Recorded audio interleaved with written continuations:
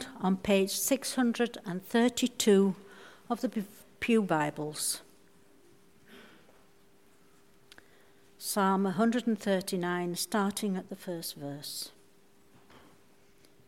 You have searched me, Lord, and you know me. You know when I sit and when I rise. You perceive my thoughts from afar. You discern my going out and my lying down. You are familiar with all my ways. Before a word is on my tongue, you, Lord, know it completely. You hem me in behind and before, and you lay your hand upon me. Such knowledge is too wonderful for me, too lofty for me to attain. Where can I go from your spirit? Where can I flee from your presence? If I go up to the heavens, you are there. If I might make my bed in the depths, you are there. If I rise on the wings of the dawn, if I settle on the far side of the sea, even there your hand will guide me. Your right hand will hold me fast. If I say, surely the darkness will hold me, and the light will become night around me, even the darkness will not be dark to you. This is the word of the Lord. Thanks be to God.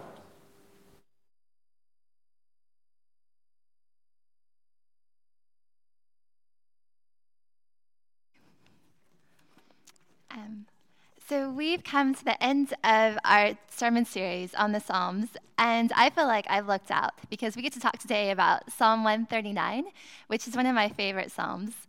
A few weeks ago, Steve was asking us which Psalms would make the top hits collection, which Psalms are some of the ones that we would kind of think most about. And we mentioned Psalm 23, and Psalm 139 was one of the ones that we all named then. It's a really good psalm to land all of our thinking about the Psalms, because this psalm reminds us so beautifully of the closeness of God and the intimacy God invites us into with him. And that intimacy is the heart of prayer. It's what prayer is really about. And that's what we've been looking at the Psalms to teach us. So would you pray for me now as we listen to what God has to say to us today? Lord, you have searched us, and you know us so well. You know our hearts. You know each person sitting here. And you know what we each need to hear this morning to draw us closer to you. We pray that by your Spirit, you would open our ears to hear in my human words your everlasting word for us now. Amen. So many years ago, when I was studying at a university in America, I took a class from one of the top scholars in my department. His name was Professor John Levinson, and he was a popular and engaging lecturer, but he was also a bit peculiar. At the time I took his class, he was an early middle-aged man, but he dressed like a respectable old gentleman. He had bow ties and tailored suits and Oxford shoes, and he had this air of utmost propriety about him. So on the first day of our class, he had the list of student names, and he took the roll call and called out our full names, and raised our hands. But from that point onward, he addressed us only by our surnames. So I was Ms. Temple. I was never Angie or even Angela, just Ms. Temple. And that was how he called all of our students. It would be things like, Mr. Johnson, what do you make of this text here? It was very formal. And it felt a little like being at Hogwarts, Mr. Potter, Miss Granger. This wasn't the norm for most American universities, where a lot of universities, the professors would have more informal relationships and a more relaxed mode of speaking with their students. But on that first day of class, Professor Levinson explained this peculiar manner by quoting another writer who said, I can understand formality and I can understand informality, but I cannot grasp informality. To him, informality was a cheap way of relating to another person. Either you were polite and formal, or you were close and intimate, but you shouldn't be some murky place in between. Now, Professor Levinson's behavior felt especially odd in an American context because we Americans tend to be pretty informal and relaxed and friendly, and we smile a lot more than other countries do. I mean, there have been studies that have shown this. Americans tend to be a lot smilier. It's just part of the culture. I heard this Finnish joke, and in Finland they say that when a stranger smiles at you on the street, either A, he's drunk, B, he's insane, or C, he's American. Or maybe all three. Jen said it could be all three. But you English also have your ways of being informal with each other. I remember blushing the first time a complete stranger called me love. I think I was ordering some chips, and the guy behind the counter handed them to me with a, "Here you go, love." And I was just like, "Oh, this is inappropriate." So I'm just ordering chips, that's all. But that name, love, obviously doesn't mean love here. So for most of us, we tend to be either formal or informal, but hardly ever intimate. We mostly live in these worlds of formality and informality, but we reserve intimacy for a spouse or for a best friend or for a family member. But when it comes to our relationship with God, we have the same tendency. We often relate to God either informally or formally, but hardly ever with intimacy. So we might see God as formal, as someone who's distant, who's far above us, who's you have to use the appropriate language and title with and be super respectful with. Or we could go the other extreme. We could see God as informal, as some kind of big guy in the sky who just takes our prayer requests whenever we feel like praying.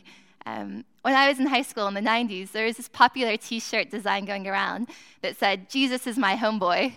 And I realized how old I am because my daughter read that and said, "Mom, what's a homeboy?" And I had to explain, it means like mate, like best friend. So Jesus is kind of my mate. And he is, but he's also creator of the whole universe. I mean, he's God. So we often veer one way or the other, being either really formal or really informal with the Lord.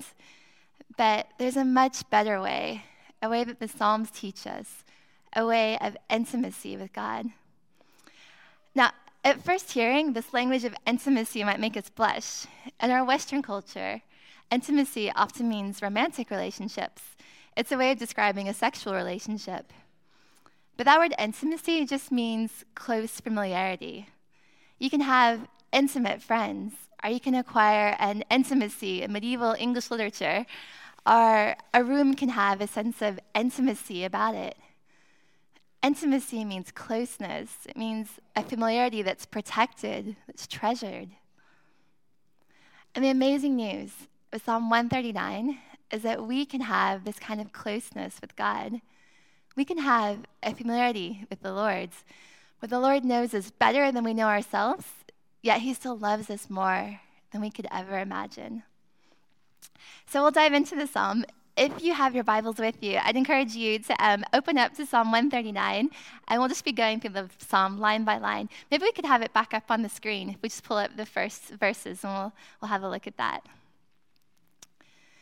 So verse 1, David says, "O Lord, you have searched me and known me."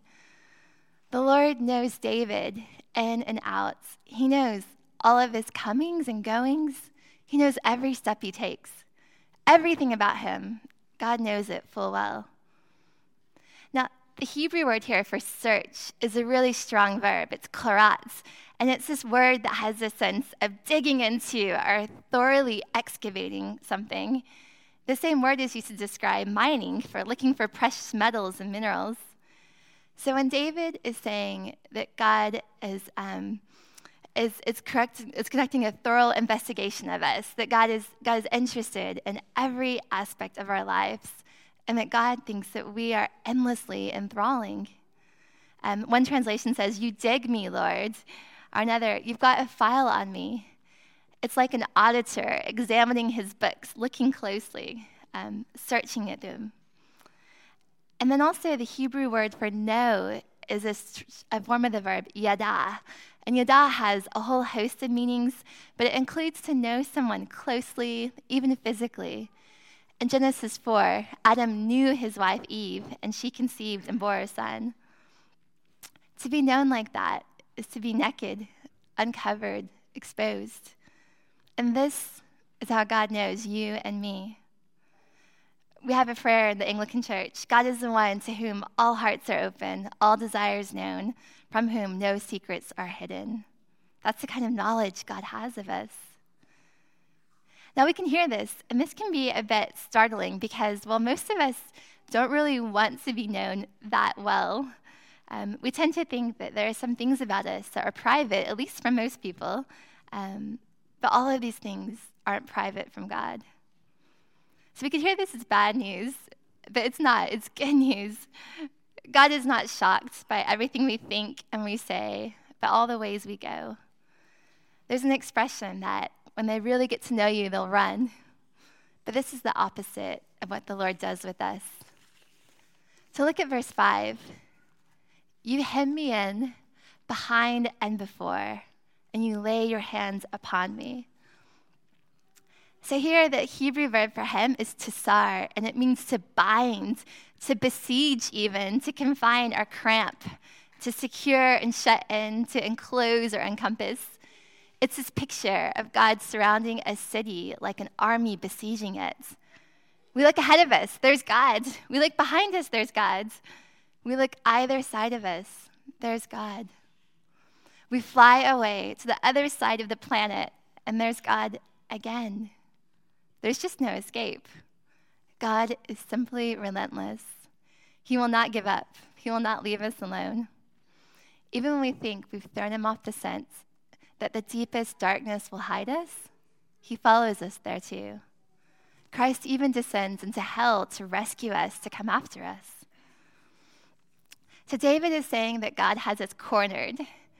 You hem me in, verse 5 reads, behind and before, backwards and forwards. So God knows us. He really knows us.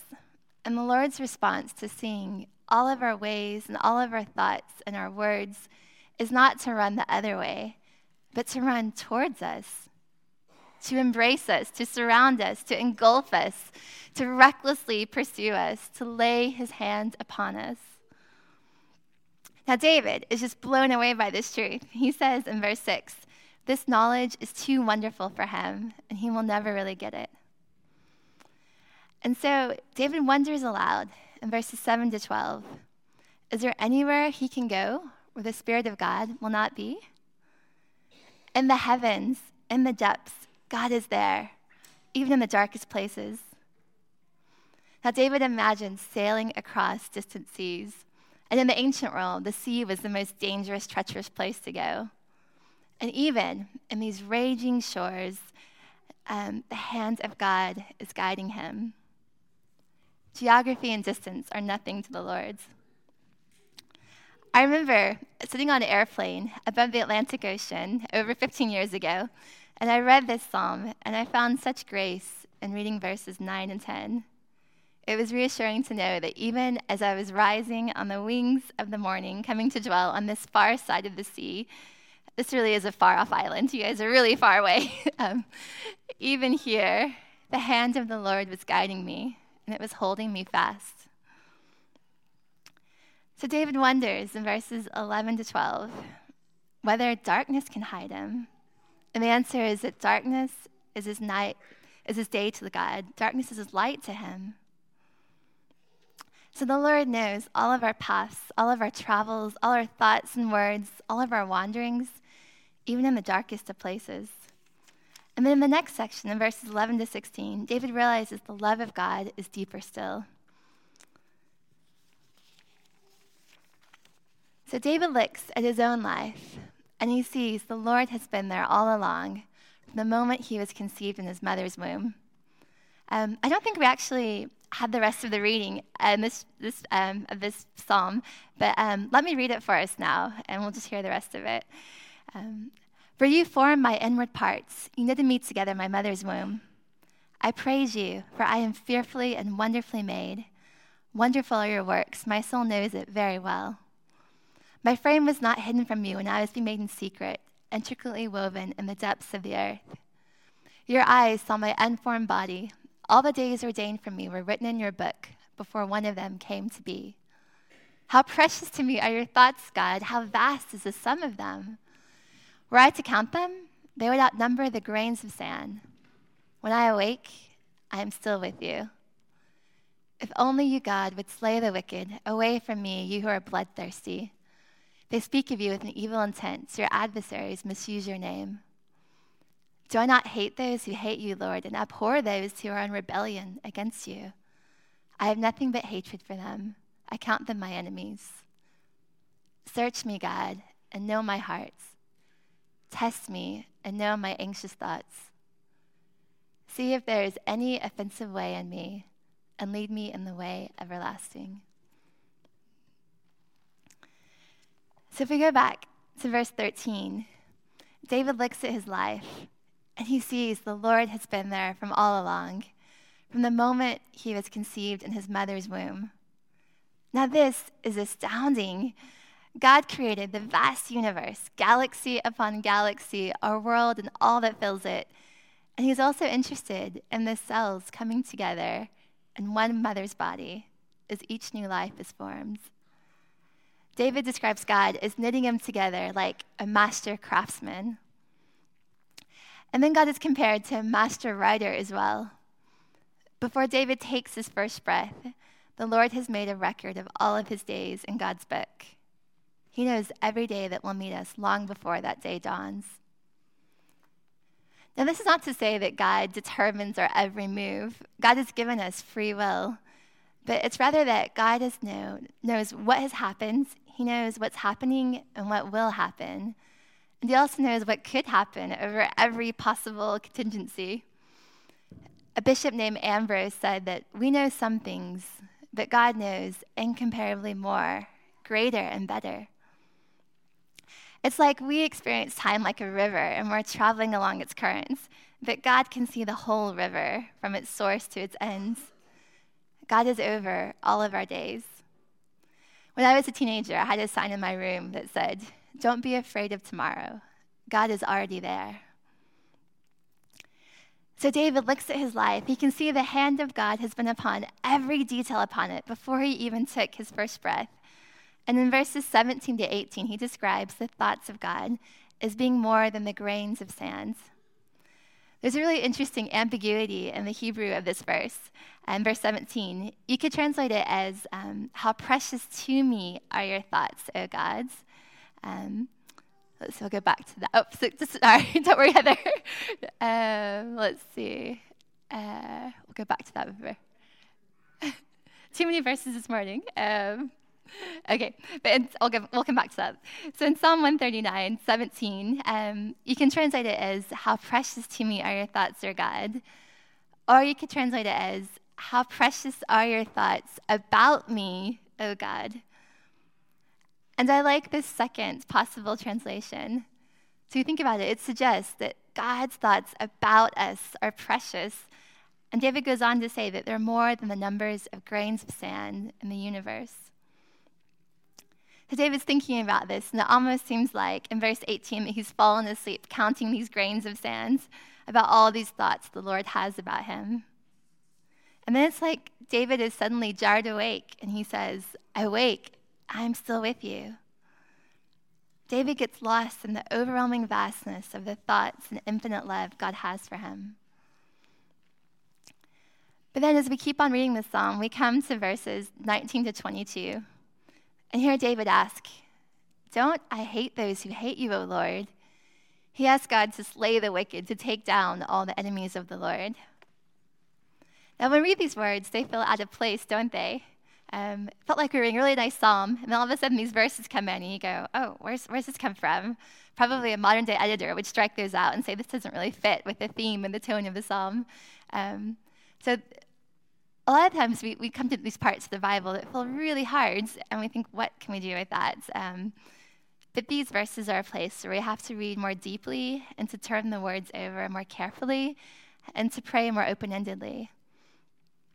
We can't really pick and choose what we like and don't like in the Bible, and at the end of a reading, when we say, "This is the word of the Lord," we don't just mean some of it, we mean all of it, all the words of it. So what might be the word of the Lord in these verses? The one thing I noticed here is that David is not talking about his own enemies. He's written a lot of other psalms about that. But in this psalm, David is talking about the enemies of God. It's the ones who are wicked, who speak maliciously against God, who rise up against him. These are the enemies David is wanting to get rid of. So it's not his personal enemies, but all the people who are against the Lord. So notice then where the intimate love of God has led David. It's drawn him into a closer walk with God, where David starts to know the person of the God better and to see the world more like how God sees it. As David knows the love of God, he in turn comes to be bothered by all that is against God in our worlds. He knows God is an infinitely loving and close creator and sustainer, and yet there's so many in our worlds who reject God and actively work against him.